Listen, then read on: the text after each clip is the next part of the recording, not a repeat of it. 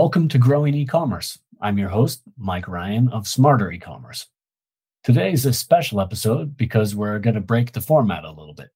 Longtime listeners will know we did a Q4 peak season panel back in 2021, and we did it again this year. So this time, I'm in the hot seat fielding some questions, and I'm joined by my colleague, Agnes Zottel. We discuss some big picture environmental trends, what it means to have the most automated peak season ever in terms of Google Ads, and how to negotiate those bumpy waters this holiday season. Many thanks to Maria Holzinger for stepping into the moderator role. All right, let's get into it. Hello and welcome to the Black Friday and Holiday Season 2022 discussion round. Thank you for joining us as we want to talk about the upcoming busy season. We at SMAC would like to share some insights with you so you can make the most out of it. To do so, I want to welcome our esteemed guests and experts in the field of e-commerce, Mike Ryan, Head of Retail Insights, and Agnes Zottel, Client Lead here at SMAC. Welcome. So I just want to kick off our discussion here and really start off with the first question already. So I think we could all agree that the last few years have been quite interesting, but why, Mike, would you say that this Black Friday and this holiday season is even more special than the years before or different? Well, each year has been different than the last lately. At this point, the waters are really muddy because there's just layers of complex year-on-year effects in each case. And if we look at last year, 2021, Black Friday, for example, we see that total search volume was down. But then on the other hand, sales volumes were good. They were actually, like in the US plus 5% year over year. And those are it's a tough comp that it had against these crazy 2020 numbers. Also, on the other hand, you have to ask yourself what amount of that was inflationary already last year. And that inflationary trend is continuing this year. So the picture becomes really complex the deeper you dig. The supply chain situation was challenging last year. People were talking about Shipageddon. This year, it's just different. There is not only a supply chain shortage, but then on the other hand, you also have other businesses are often sometimes the same business that will face overstock and overcapacity as well. So it's just a pretty tricky situation at the moment for everyone out there. We don't know exactly what it's going to hold. People have been talking about a recession all year, basically. And I don't think that we're quite there yet. But we're just wondering what's going to be next. There's so many balls in the air, basically. Definitely. So CPCs have been rising throughout the year. So there is some anxiety going into the fall and nobody knows where it's going, especially now that we have a new campaign type with PMax. So clients are just a little bit anxious because they don't really know how to prepare for this holiday season. So it will be very interesting to see how much noise will be there in the market, also from the big players. Agnes, you already mentioned it. PMax is the new campaign type. What makes this campaign type, in your opinion, so special and, rather tricky for advertisers? Mm-hmm. Well, it boils down to that when it was launched, there wasn't a lot of information out there. So there was this myth generated that it's just another black box and a huge enigma. But it's not really true anymore. We did a lot of testing and learning. And, the way we now like to explain PMax is that it is a self-driving car, but it's a self-driving car for everybody. So the starting position is the same for everyone. So how do you get faster to your goal and better to your goal than your competition is that you feed it with information. You really need to give it all the curves, all the red lights, all the bumps in the road, so you can get there better and quicker than your competition. Thanks for that image. I think that makes the problem or the trickiness quite clear for us. So, Mike, my next question would go to you. I think you did some digging in some data points and some PMax campaign data, and you had quite some interesting findings, I would say. Do you want to elaborate on that? Yeah, sure. So Performance Max, as Agnes said, it has this kind of a black box reputation, and you can understand why partly, but Google is rolling out more insights all the time, and it's been available for a month now, but there's now item ID reporting. Wasn't available at first.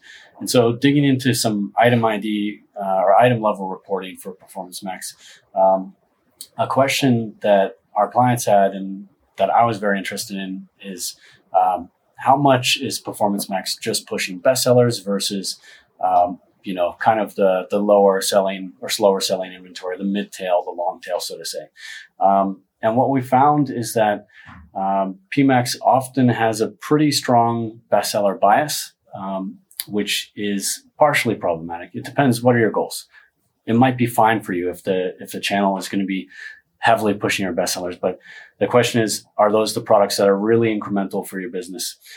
Because your bestsellers are probably selling well through other channels too. And personally, I like to put advertising pressure where it is needed on, for example, products that are falling behind sales plan or that I've got overstock on, or products where I know I've got deep profit and the inventory to support it. So these are to the point that Agnes made about offering data to Performance Max. That's an example of that. How can I kind of force Performance Max to work harder for my business? Because it has this wonderful audience context from Google. It has all these amazing capabilities, and that's its strength as it plays out these different formats and placements. But the question is, what do I know about my business that Performance Max doesn't know yet? And how can I connect those things? And even on a raw performance level, what can I do to kind of de-average the performance? Because it's still an iteration on this target ROAS technology from Google that's been around for some time. And it's a very powerful technology, but it basically delivers performance at a higher aggregation level, at a certain level. But when you break out your products, you'll also see that there are products which are massively over-delivering and under-delivering.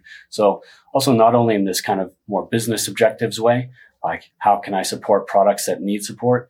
There's also in your raw performance objectives, how can I support PMax to do really the best job that it can for my business? So what does that mean for online retailers then? What should they focus on if you say like there is this bestseller bias, if you want to call it that? What should they focus on? That's up to every business to decide on their own in their strategy. I just find it problematic. I looked at an account where 80% of the revenue was coming from 0.5% of the products. And that to me is troublesome. There are other kind of biases we might see in there, like depending a bit more on brand traffic, depending a bit more heavily on remarketing traffic. And I don't want to knock Performance Max. It's a new technology. It's improving all the time. It's still really powerful and it's a great bet. But the question is, what can I make it do to work harder and be more incremental to the business in terms of generating really new value? That's a big question for me. And what about the long tail? Yeah, when it comes to that long tail, well, if we're talking about 80% in this one case, maybe it's an extreme example, but 80% of revenue coming from 0.5% of the products. The long tail, these are basically products that are going to have a lower monthly conversion volume. And they could sum up to a significant amount of revenue, though. The thing is that there's always an opportunity cost there. To pursue these products, you'll end up spending some budget that's not going to convert. That's just the cost of chasing that long tail traffic. So I think when you're talking about the long tail and the mid tail, you want to accept that this has a special value to the business so that you're not getting as dependent on bestsellers. You've got more different kinds of products and more opportunities to acquire customers and up and cross sell, with admittedly the expense of investing in this area where Google has lower data volume to work on and optimize on. So Agnes, you already mentioned that you kind of have to feed this self-driving car with data, right? So what kind of data points should advertisers actually add to their campaigns? Exactly.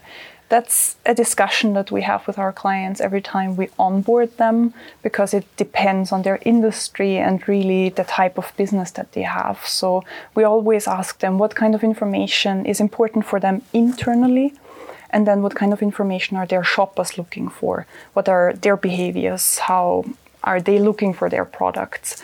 And of course, there's two hot topics that come up all the time, and one of them is margin data. And margin data is a little bit tricky because sometimes it's a well-kept secret and even the performance team of the clients don't really know. So what we always tell them is that this is such a valuable information, even to give us in buckets, for example, margin buckets, to kind of make it a little bit more comfortable to hand this over in the feed. but then we can use this information to optimize the ad spend really and keep an eye on what's left over in the end, what's the profit for the client in the end. And then the second type of information focuses more on the shopper side, and that's where we look at how attractive a price is. And we find that out by crawling marketplaces such as Google Shopping, Idealo, really important for the German market, or even Amazon. And then we can tell you, based on the GTN of your products, what the prices of your competition are at a given day.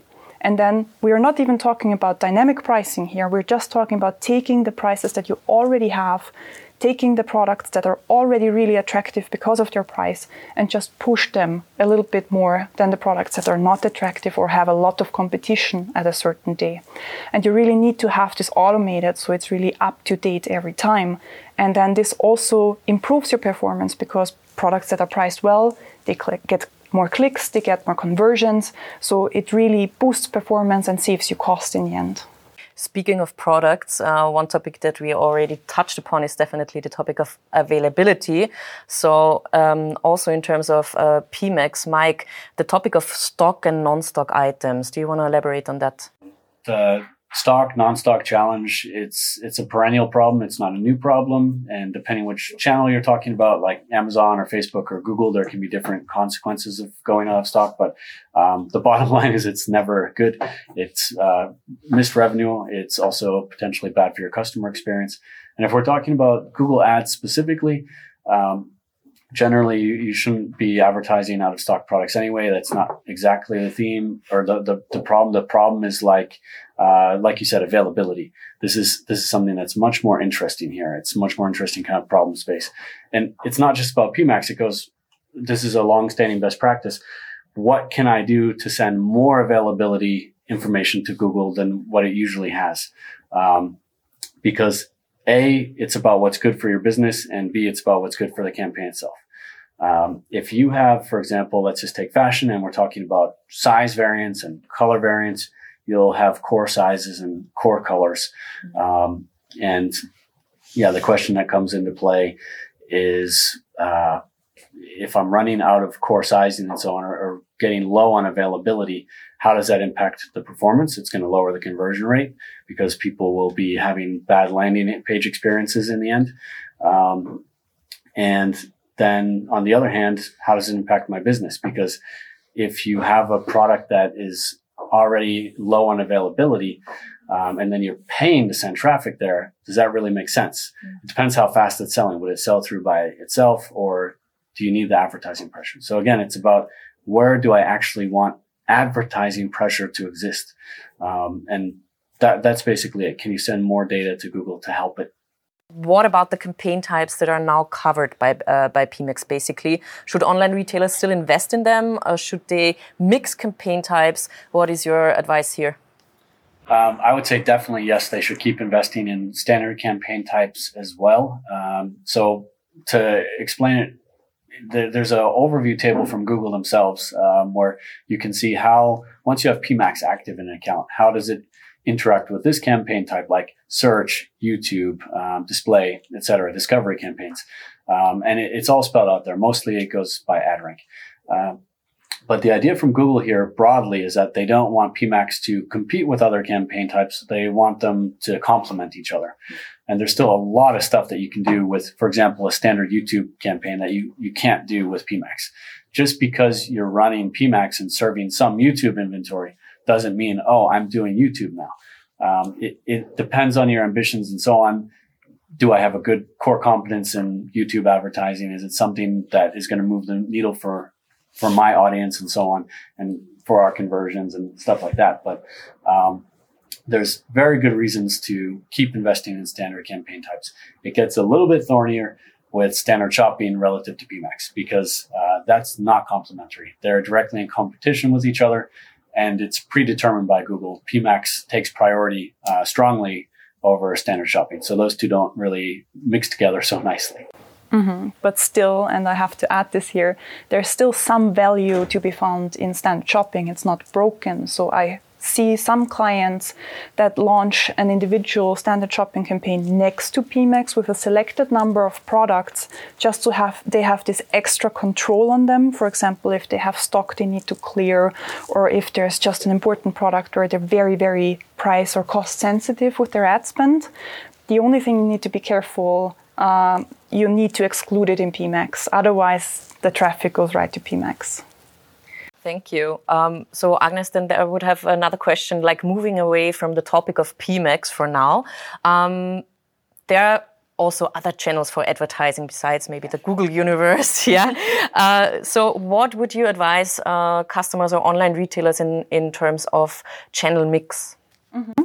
Something I always bring up, and that's a wonderful addition because you can leverage a lot of your setup that you have in Google, is to look into Microsoft or Bing ads, especially if you're a retailer that operates in Germany, because they actually take about 20% of the search volume there, and it's just a different audience. So there is a lot of B2B going on there. It's a little bit of the wealthier audience. So it's a great channel to try out depending on your business model. And the next thing I would also recommend is to find synergies between your Google and maybe your social media, because a product that is doing well on Google, why not also push it on social?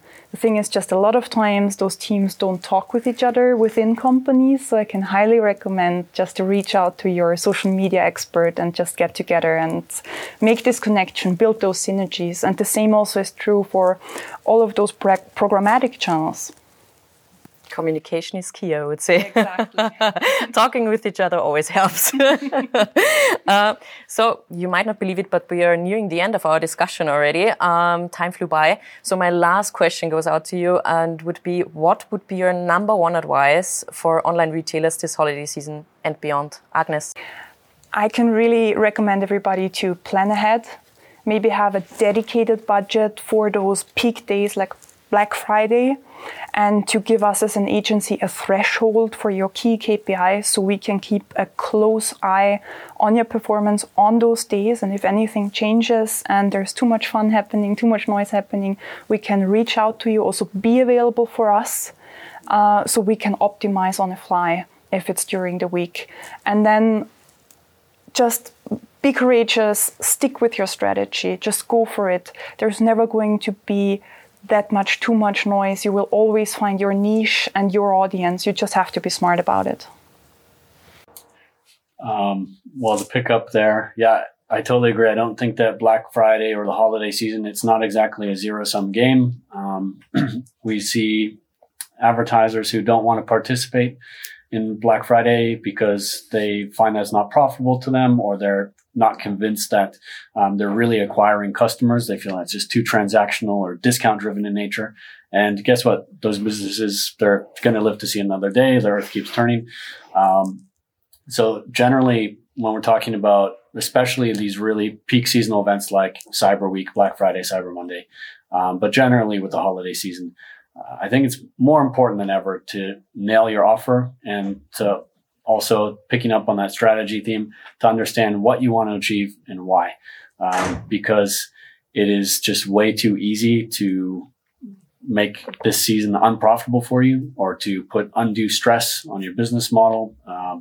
And the question is, how can I really differentiate on an offer and that my marketing channels have a chance of success and it can really perform by having a good offer in place to convert? I think that's really the fundamental question here. And it's just under more scrutiny than ever, considering how competitive and how tight the environment is right now. Well, thank you so much, Agnes and Mike, for all your expertise and the very valuable insights. And thank you, everybody, for watching out there, online retailers and e-commerce enthusiasts. We wish you a highly successful season and let's grow e-commerce together. Thanks for listening to Growing E-commerce. And if you enjoyed this podcast, please consider sharing it with coworkers, friends, or within your professional network. We really appreciate it. This podcast is produced by Smarter E-commerce, also known as SMEC. To learn more, visit smarter-ecommerce.com.